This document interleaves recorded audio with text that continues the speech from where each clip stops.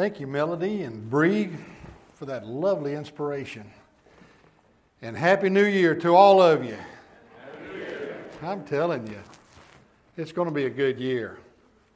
I hope that as you were undecorating, we were undecorating our church up at Winter Haven in this past few days, and I was thinking about the Christmas lights. I had a man that pulled me aside after Christmas one year, and he said, "You know what my favorite Christmas lights are?" Honestly, he said, "They're the tail lights of my children leaving the driveway." I hope that wasn't your experience. It wasn't mine. Just thought I'd bring it up.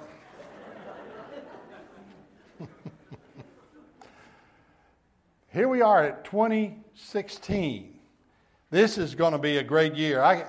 I believe that the Lord is up to something phenomenal. He always is, but I believe 2016 is going to be a tremendous year in the Lord. I believe there's going to be a number of souls harvested. I believe there's going to be a lot of people brought into a deeper walk with Him.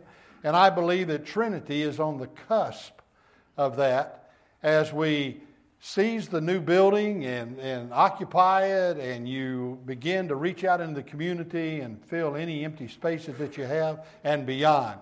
You know, this ought to be the place where everybody talks about, if you want to see what God is doing, go to Trinity. Amen. That ought to be your goal for 2016, and you're going to be the catalyst to allow that to happen. Well, I will be in the 3rd chapter of Philippians. I'll be talking about my life verse tonight, Philippians 3:10 and 11. Today I'll be in Philippians 3:12 through 14, talking about transitions that each and every one of us always have. We face them, we experience them, we deal with them, and we grow through them. The Apostle Paul says, "Not that I have already obtained all this, or have already been made perfect, but I press on to take hold of that for which Christ Jesus took hold of me. Brothers, I do not consider myself yet to have taken hold of it, but one thing I do, forgetting what is behind and straining toward what is ahead, I press on toward the goal to win the prize for which God has called me heavenward in Christ Jesus." Let's pray. Our most gracious Father, we come before you today just grateful. Grateful for a year past, grateful for a new day that has dawned and a new year that has come upon us. Father, I just ask that you'll be with each and every one of us today, that will be obedient, that will be open to your word, Lord Jesus. I ask permission to just step back in the next few moments and allow you to step forward and proclaim what you desire for us to hear. Grant that we would have open hearts and minds to receive it. And then, Lord, I just pray that we'll have the strength to act on it, whatever that might be. Thank you, Father. For it's in Jesus' name we pray. Amen. Well, I like Charlie Brown and Lucy. I like Charles Schulz. What can I say? We've had a lot of him this past Christmas. And one of his cartoon strips shows Charlie Brown going to Lucy with her little counseling center, her booth, 5 cents. And she says, "What's the matter with you, Charlie Brown?" He says, "I'm just depressed." He said, "I don't know. I'm not looking forward to the new year." And she said, "Well, let me look at you, Charlie Brown." She said, "Stand up, straight, put your shoulders back, put your chest out, put that chin out." She said, "Good grief, Charlie Brown, no wonder you look ridiculous." Sometimes that's the way we feel when we face a new year, a new objective, sometime a new challenge. And here we are in 2016 facing a brand new year. It'll be probably into June before some of us will be writing the right year on our checks, and on our documents. But here we are. You may have made resolutions last year that you didn't keep.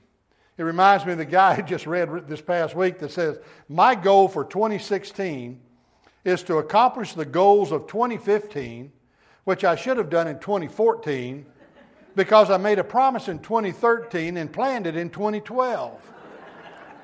Maybe that's you. Going to lose weight, going to get healthy, going to do all those things. But some of us are also facing 2016 with just a little apprehension, if I might use the word. Some of us have had the loss of relationships, we've had experiences or crises that have come in the times past. These things come upon us oftentimes without a moment's notice. It reminds me of the story of a boat with a broken rudder that sent out a distress signal. And after it was answered by the Coast Guard responded, "How many aboard?" The response from the boat came back, 3 adults. The Coast Guard responded by saying, "Any children?" To which the boat responded, "Right now, sir, we are all children." And I think that's the way we feel about a dawning task of seizing the new year in a way that would bring honor and glory to the Lord Jesus Christ. Some of us have gotten complacent. Some of us have even gotten a little indifferent and apathetic about each new day. We wake up with the attitude, been there, done that, now what? You know? But the Apostle Paul had the right attitude, and this is what I want to leave us with today as we face 2016. For he finally got it. In his life, he got it. Look at verse 12. He says, "Not that I have already obtained all this or have already been made perfect." I get it. I get it. He says, "I'm not there yet." You've got to be patient to me, he told the church at Philippi and all the other churches and believers that would read this letter. Be patient with me because God's not through with me yet. I know I'm still growing in Him. I know I still have a ways to go. I'm still learning. I'm still developing. And he feels like the clay in the potter's hand that's being molded to become all that potter designed for that vessel to become. He knows that. He is not there yet, nor are you, nor am I. Not that we've already obtained it yet, not that we've already been made perfect. None of that has happened. No matter how old we are, I pray that we are still growing in the Lord. I pray that we are still learning, still developing, still discipling in Jesus Christ, that we're continuing to follow Him in faithfulness as He directs us. Amen. Wow. That would be an exciting 2016. Imagine a church body where everyone became so committed to the Lordship of Jesus Christ that we didn't worry about any of the peripheral issues that are going on out there. We don't worry about the nightly news.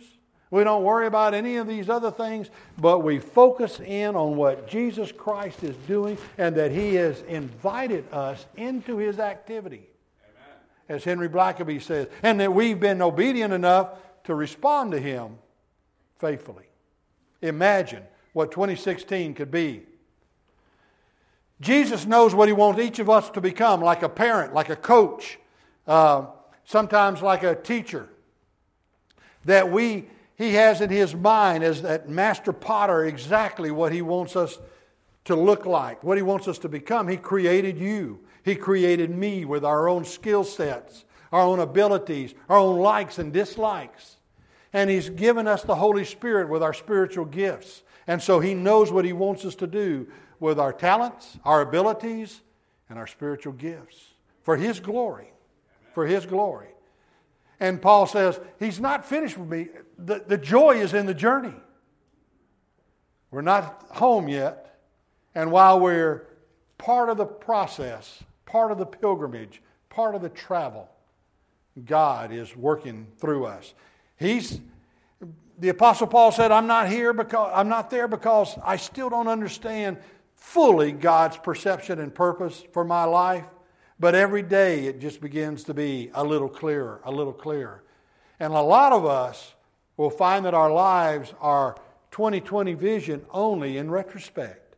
As we look back and we see lives that the Lord has touched through us, or things that have transpired as a result of God's direct dealing through us.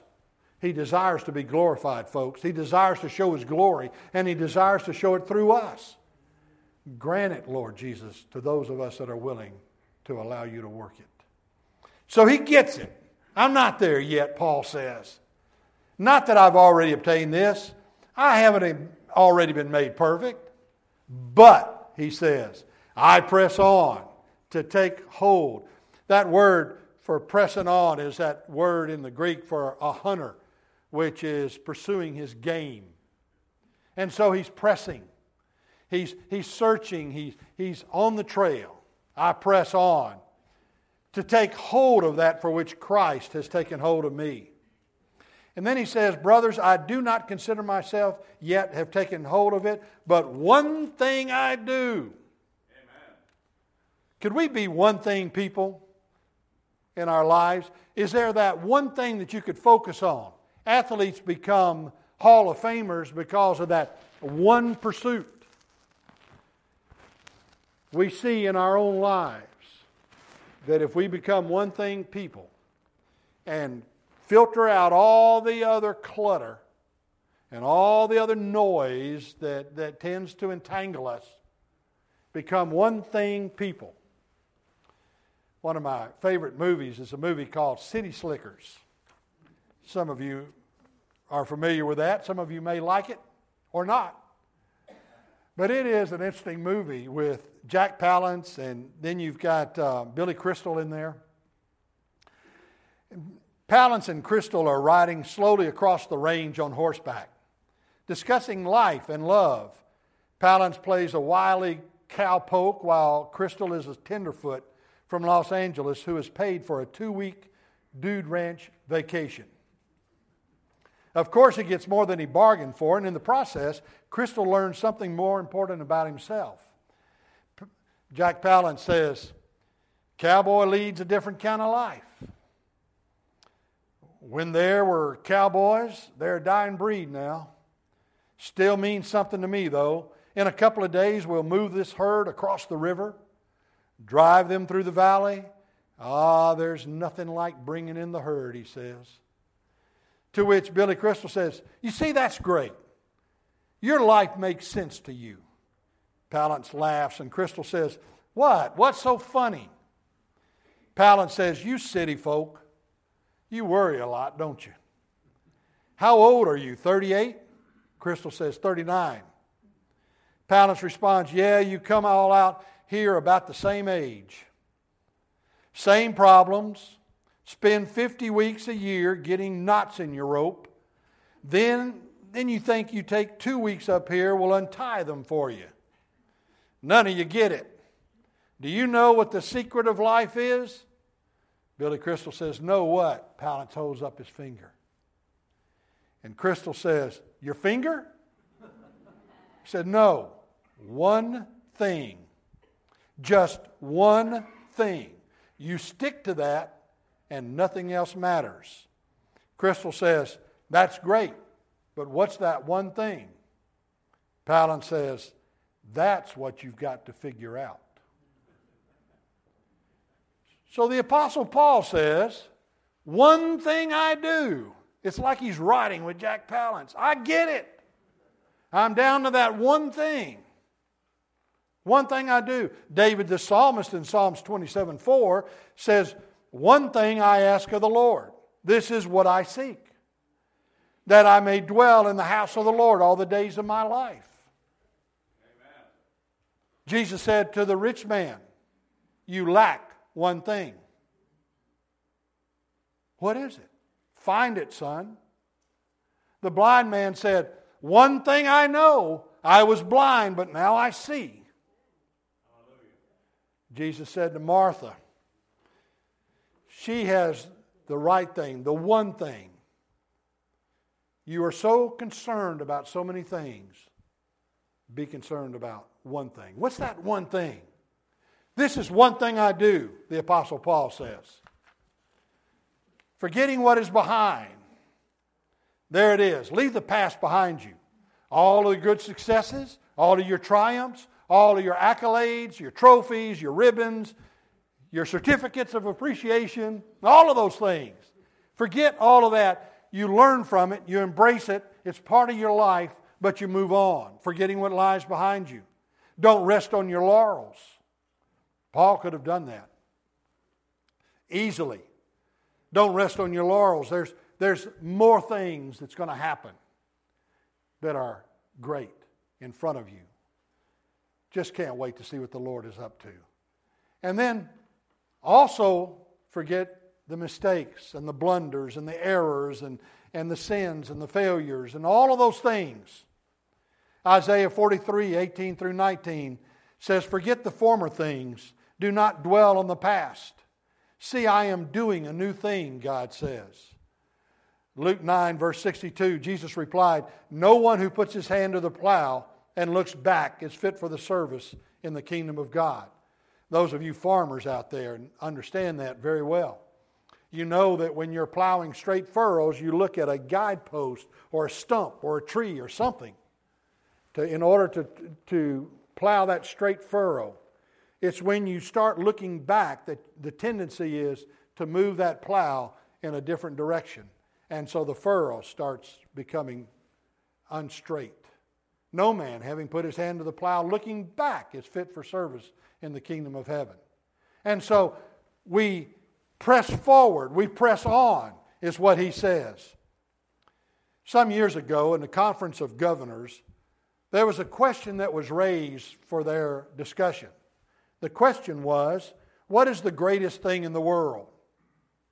One response was, the greatest thing in the world is that you can walk away from yesterday.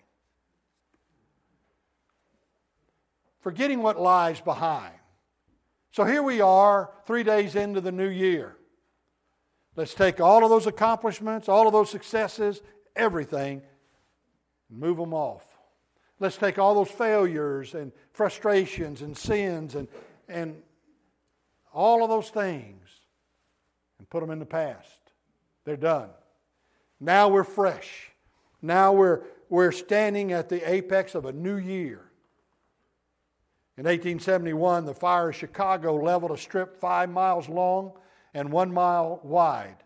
One survivor, William D. Kerfoot, wrote, "All lost except children, wife, and energy," end quote. So this is a new year. We forget the past and we focus on the future. See what he says? I press on. I strain toward what is ahead. I press on toward the goal to win the prize for which God has called me heavenward in Christ Jesus. I press on. I strain toward what is ahead. It is the image of an Olympic athlete. Have you seen them running the race?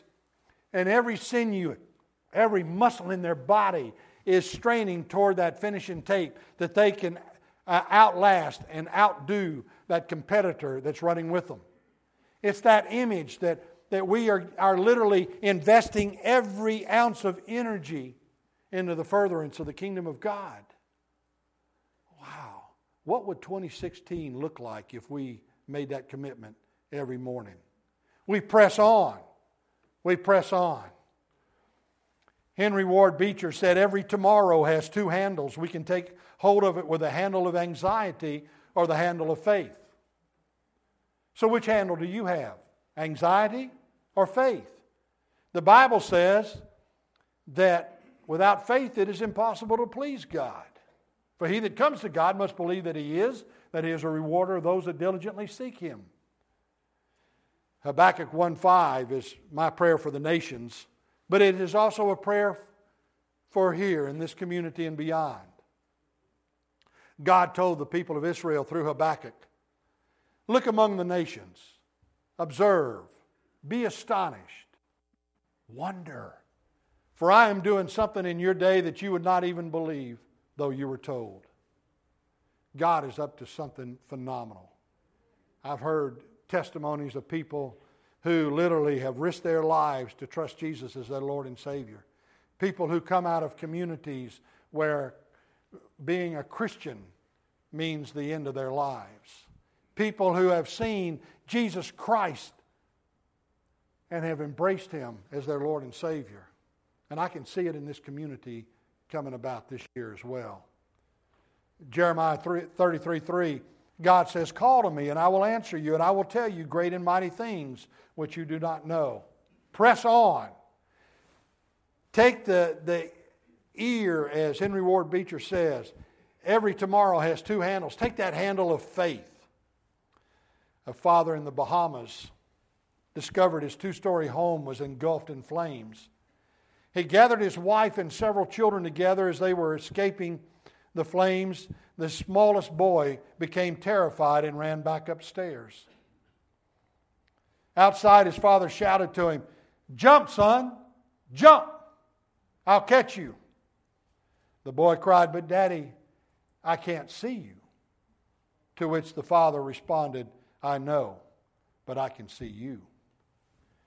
Faith is the substance of things hoped for, the evidence of things not yet clearly seen. And even though we can't always see His hand, we trust His heart. We trust His Word. Amen. We trust Him completely, explicitly, implicitly. It's all His. Paul told young Timothy, 2 Timothy 4:8, "In the future there is laid up for me the crown of righteousness, which the Lord, the righteous judge, will award to me on that day, and not only to me, but also to all who have loved His appearing." I press on. Press on. Above all things, folks, press on. Press on when it doesn't seem convenient. Press on when it doesn't seem comfortable. Press on when it doesn't seem like the right thing to do, perhaps because of the circumstances. Press on. What God has called us to do as believers in Jesus Christ is to press on. Press the issue and press on. Become one thing people by pressing on to the glory of Jesus Christ, our Lord and Savior. Press on. You may be here today. Maybe you don't know Jesus Christ as your personal Lord and Savior. I pray that you start out 2016 asking Jesus to come into your life.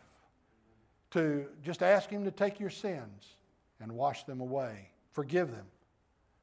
And then come and present yourself to Him. Maybe you've trusted Jesus Christ as your Lord and Savior, but you're looking for an opportunity for this time of rededication. Start off 2016 in a spirit of rededication. Where you are, here at the altar, I'll pray with you about either of those prayers during this invitation. And maybe there are some of you, we've already talked to some people this morning who have said that they're visiting from another state or they're just moved here from another community and you're looking for a church home. This is where the Lord is calling you to serve. This is where you need to be serving. Notice I said serving. We have a place for you. So you come as the Lord Jesus Christ so directs during this time of invitation. Let's pray. Our most gracious Father, we just praise you for who you are and we thank you for this time together. We thank you for this opportunity to serve you in whatever way we possibly can. Thank you, Lord, for these decisions that are being made even now. Thank you for those that will make these decisions and for the evidence of these decisions that will become apparent in the days yet to come. Be with us, Lord Jesus. May we honor and glorify you above all things. And thank you. For it's in Jesus' name we pray. Amen. Let's stand and sing the hymn of invitation, and I'll be here at the front to pray with you about any decision that you have.